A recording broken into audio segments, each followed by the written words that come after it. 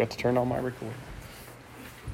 So again, today we're in the book of Psalms. So leave that open, Psalm chapter 8. We've been going through the book of Psalms for several weeks now. And again, we're mindful that it's Hebrew poetry.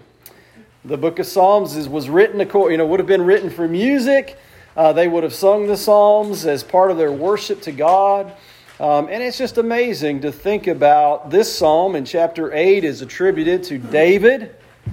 So think about this David, this warrior who did such, things we can't even imagine on the battlefield and orchestrated wars, and yet he has such a closeness with God, and he is able to write poetry. He is able to express himself through songs and through poems, and it's just amazing to think about that, who David was, and so it's attributed to him, to the choir master, according to Gittith, which was probably the arrangement or a musical instrument of some sort. But he begins with that verse 1, O Lord, our Lord, how majestic is your name in all the earth. You have set your glory above the heavens. And so as I thought about the whole psalm, but especially that verse, how majestic is your name. And it just became to me why, I just started to ask the question, and if you're following along in our sermon notes, you'll fill in the blanks where they're highlighted on the screen. But why are we so ungrateful? Why am I so ungrateful? Why don't I just wake up with a grateful attitude every day? That the sun is shining, and that the birds are singing, and that God is alive, and God is everywhere present, and God is all-knowing. Why don't I just wake up grateful? Why is it such a struggle for us? So much so we have to have a whole holiday to remind us to give thanks, to be thankful. And why is that such a struggle? Why are we so ungrateful? Why don't we just wake up saying, Oh Lord, our Lord, who cares what's happening in politics? Whatever's happening around me and my family, you, God, are majestic. All over this earth, God, you are glorious, and you are awesome, and you are amazing. And I am thankful that even if I'm in the pits of a dungeon, I have you. Why is that? Why is that such a struggle? And so some of the things I thought of, and as I thought about that, was first of all, our first point, people are ungrateful because sinful selfishness that we're born with. You've got it. I've got it. None of us are immune to it. All have sinned and fallen short. And what that does is it demagnetizes us to God's majesty. So if I have this magnet I meant to bring today and I forgot it, but you can put it on something, put it in a bucket of nails, and it'll magnetize and it'll pull all those nails up, and then you push this little lever and it drops them. It demagnetizes. And so that's what sin does for us, is it demagnetizes us to God's majesty. God created us to worship Him. God created us so that we would wake up every day and just give glory to His name. And that is the best you, and that is the best me when I am worshiping God and giving glory to God and worshiping His name. But in my sin and my selfishness, if I allow that to go unrepentant, and I don't seek the help and the strength from God's Word and the power from Christian fellowship and the filling of the Holy Spirit, I just become demagnetized to God's majesty. It's all around me. God is always around us. It's everywhere. He is everywhere present, but I just don't even think about it or care or pay any attention or give Him any thanks. I just go through my day doing the mundane things I have to do to get through it with no thought of who God is and how glorious and amazing He is. In Romans chapter 1, 18 through 20, it reminds us, "For the wrath of God is revealed from heaven against all ungodliness and unrighteousness of men," of people, "who by their unrighteousness suppress the truth. For what can be known about God is plain to them, because God has shown it to them. For His invisible attributes, namely the eternal power and divine nature, have been clearly perceived ever since the creation of the world in the things that have been made, so they are without excuse." God's glory is all around every one of us. And it has been since the day you took your first breath. And we are without excuse. We are without excuse. And so we need to think about Him. Some of the things, I just want to share some of the things we believe about God, that the Bible teaches about God. These come from the Baptist Faith and Message. God is the Father. He reigns with providential care over His universe. He is taking care of us. He is taking care of His creatures. And the flow of the stream of human history according to the purposes of His grace. God is all loving. Glory in that. God is all knowing. He is all wise. God is Father in truth to those who become children of God through faith in Jesus Christ. He is fatherly in His attitude toward all people. God cares about every person, regardless of where they come from.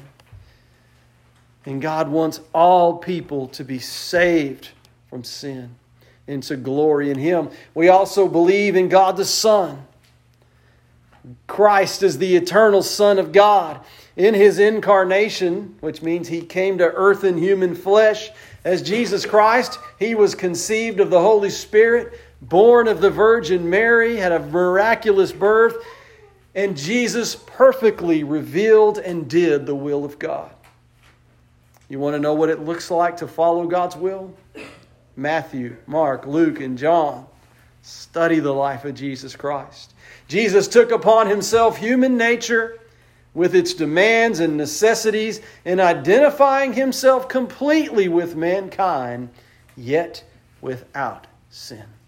Jesus lived in a body just like you and I. He was tempted just like you and I, but He never sinned. He honored the divine law by His perfect obedience and in His substitutionary death on the cross. That means it should have been us on the cross dying for our sin.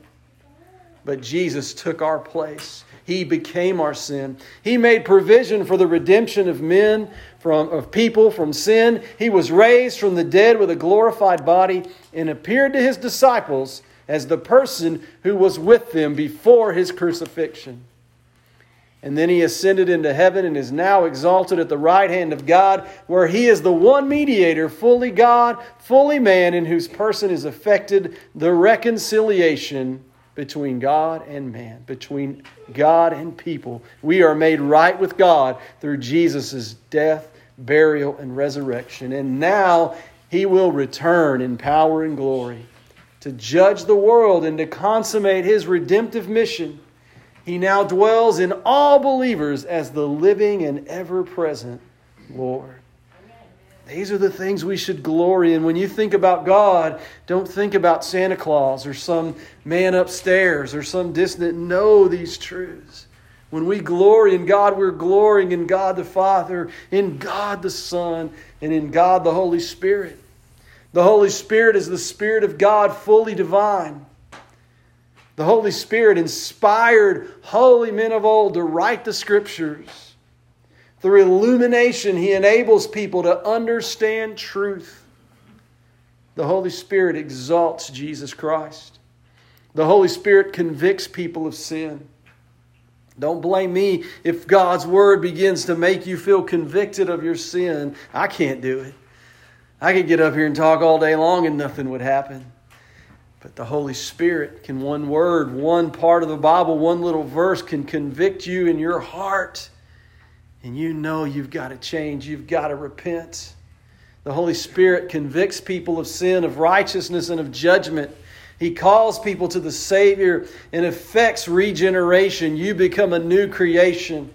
At the moment of regeneration, He baptizes every believer into the body of the Holy Spirit.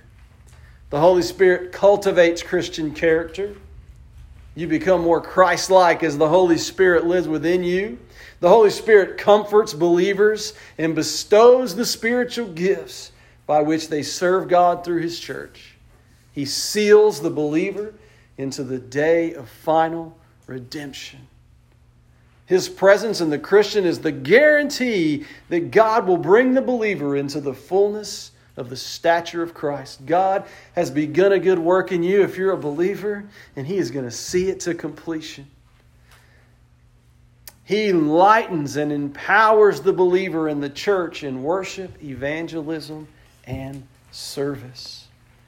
God is the Spirit, the Holy Spirit. So as we worship God and as we think about the psalmist declaring this, "Oh Lord, our Lord, how majestic is your name among the earth." I promise you, if you will let go of that sin and that selfishness, and you will let the Holy Spirit in, let God in, how glorious it is to worship God and to be attracted to God and to know Him and to worship Him as Father, Son, and Holy Spirit. Our next point today is we're ungrateful because the human heart, hardened by sin, refuses to look to the heavens. We just don't want to do it. Try to study anything about science and it will start off with billions and billions of years ago, pond scum evolved into whatever else that evolved into. Just like it's just the truth. Like they know it as a fact because they don't want to look to the heavens. Whenever we have problems and struggles, is our immediate response to look to God, to look to heaven, to trust in Him, or is it to find a human solution or some kind of comfort? We want pain relief instead of a cure.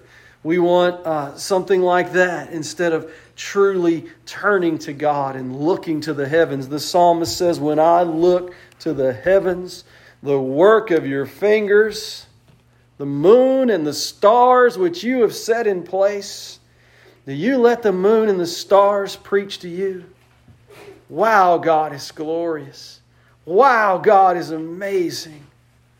Wow, look at His creation all around, and even above and beyond the stars and anything that we can see is God's glory. The psalmist is amazed at all that God is doing. But us, in our sinful nature, in our hard-heartedness, we refuse to look to the heavens. We refuse to really trust and turn to God with all our heart and our soul and our mind and our strength. Think about what we believe about people. We also coming, sorry to put so much doctrine, but also coming from the Baptist Faith and Message, people are the special creation of God. So recognize that. Yes, we have sinned and fallen short, but we are still special and amazing because God created us. He made us in His own image.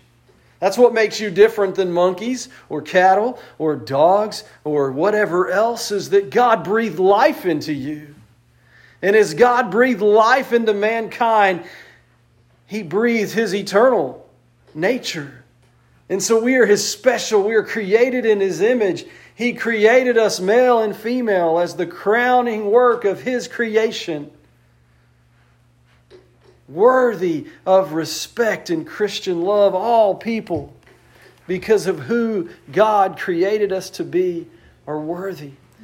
The gift of gender is thus part of the goodness of God's creation. In the beginning, man was innocent of sin and was endowed by his Creator with freedom of choice. But by his free choice, people sinned against God and brought sin into the human race. Through the temptation of Satan, Man transgressed the command of God and fell from his original innocence, whereby his posterity inherit a nature and an environment inclined towards sin. Therefore, every person of every race possesses full dignity and is worthy of Christian respect and love. Therefore, as soon as they are capable of moral action, they become transgressors and are under condemnation. Only the grace of God can bring people into His holy fellowship and enable people to fulfill the creative purpose of God. The sacredness of human personality is evident in that God created man in His own image, people in His own image, and in that Christ died for man. Therefore, every person of every race possesses full dignity and is worthy of respect and Christian love. Think about that. Let that sink into your life, what we believe. A greatest part of our ungratefulness is that right there. Our heart is hardened by sin, and we refuse to look to heaven. Are you turning to God for answers? Do you think about what we believe about God and who He is, and really know what you believe about God, but also what you believe about yourself and about everyone? That we have all sinned, we have all fallen short, but the gift of God is eternal life through Jesus Christ our Lord. And then also we're ungrateful because the human mind, deceived by sinful humanistic thinking, is not mindful of God. Yet God is mindful of humankind. How awesome is that? How many years I lived that I wasn't mindful of God. I didn't think about Him. Pushed God out of my life. Decided I wasn't going to believe that stuff. And yet God was still mindful of me. I know of many times that it had to be the intervention of God that kept me from being in really bad places, falling further and further into sin and despair. And I can look back now and see how God worked in so many ways. Even though I wasn't mindful of Him, God was mindful of me, and God is mindful of you. And that's an awesome truth to remember. People may have forsaken God, and they may look like there's no hope and there's no going back. But God is still, until their last breath, arms out, reaching for them, seeking them, sharing the good news of Jesus Christ with them. But without Christ and without the Holy Spirit, we're deceived by sinful humanistic thinking. And humanistic thinking is, I put people first. I believe scientists over the Bible. I believe people, memes or whatever I'm reading on social media or whatever else, whatever doctor or professor or expert the news people put up. Oh, I believe him. I worship them. Or the celebrities, I worship her. I listen to her. I believe her advice and her guru and all of her whatever. Instead of turning to God and His Word and believing in who God is. And just recognizing the nonsense that this world spews. It's human-centered, and human-centered is not getting us anywhere. We've got to be God-centered. The psalmist just wonders about what is man that you are mindful of him. The Son of Man that you take care of him. In light of all the greatness of God around us, what are we? If you've ever done something, gotten in an airplane or hiked a mountain or gone somewhere, this ocean, where you just get the sense of this greatness of the ocean or the sky. Or you see the valley below and it's just amazing. You just feel so little. if we're in a spaceship looking down, you can't even see that we exist. Yet God knows us. And He cares about you. And He has every hair on your head counted. How awesome is that? How amazing is that? God's creation is all around you. Every day, every moment. I grew up in West Texas. You look out there in Odessa, or even there's even uglier places, believe it or not, and you look like there's nothing out there. It's just a ghost. It's just dust and mesquite trees. But if you start hiking around and looking around, you see all sorts of creatures. Horny toads and rattlesnakes and all these amazing creatures that live out there every day, even though from us, just looking from a distance, it looks like nothing around. But God's creation is all around. And part of that creation is you. Part of that creation is you. How awesome is that? It includes you. You are God's amazing creation. Are you living an ungrateful, demagnetized, hard-hearted existence? If your existence is people-centered, then you are. And you can put all the religious toppings you want to on it. You can dress to the nines in religiosity or whatever else. But if that heart deep down where God especially sees is ungrateful, and no matter how God tries to draw to you, you push it away. You're demagnetized. You don't want God. Your heart is hard. You and I are in trouble if that's where we're at. Is your mind so full of this world you can't declare the majesty, God's majesty, with this psalmist? Oh Lord, our Lord, how majestic is your name in all the earth. How majestic is your name in all the earth.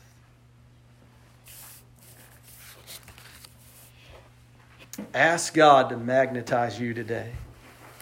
Ask God to magnetize you, to draw you to Himself.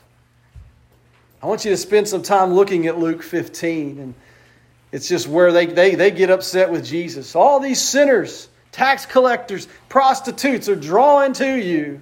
What's wrong with you? You eat with these people.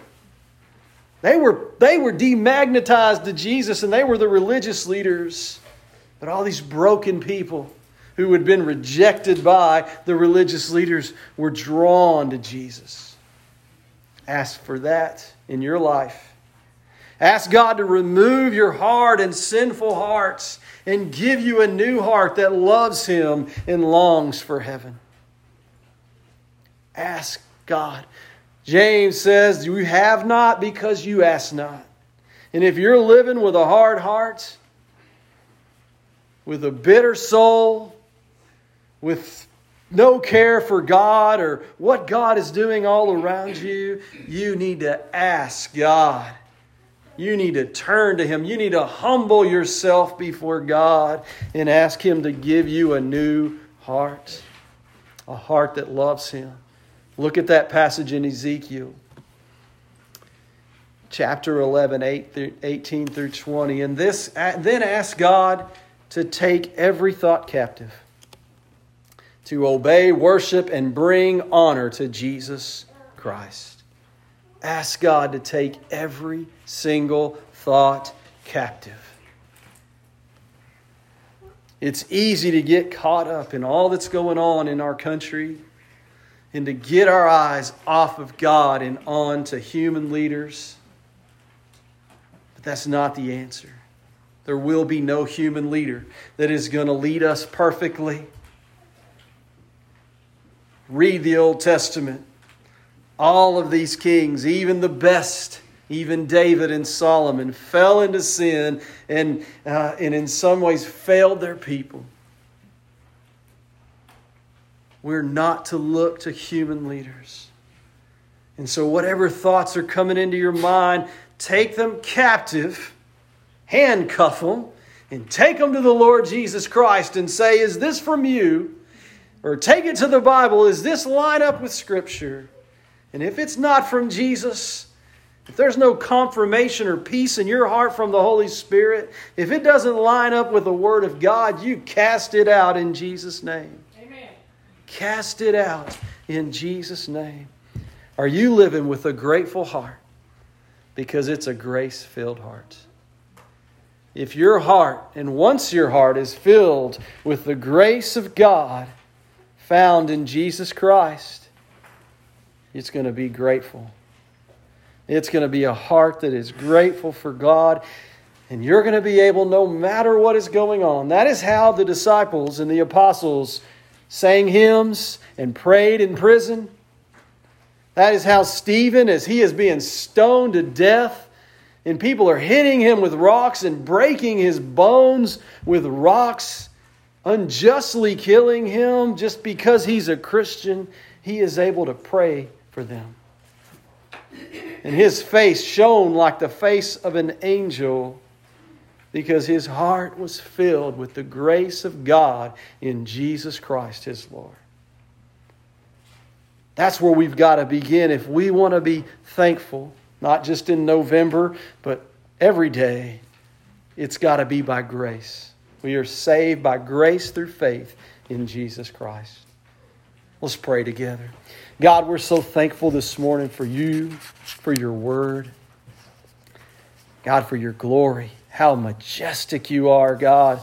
All around us every day, every person in here is a piece of your majesty and your glory. God, help us to rise in your name. Help us to bring glory to you. God, and if there's anyone in here that hasn't believed in Jesus Christ as their Savior and Lord in this time of invitation, move in their life that they might repent and turn to you. In Jesus' name we pray. Amen.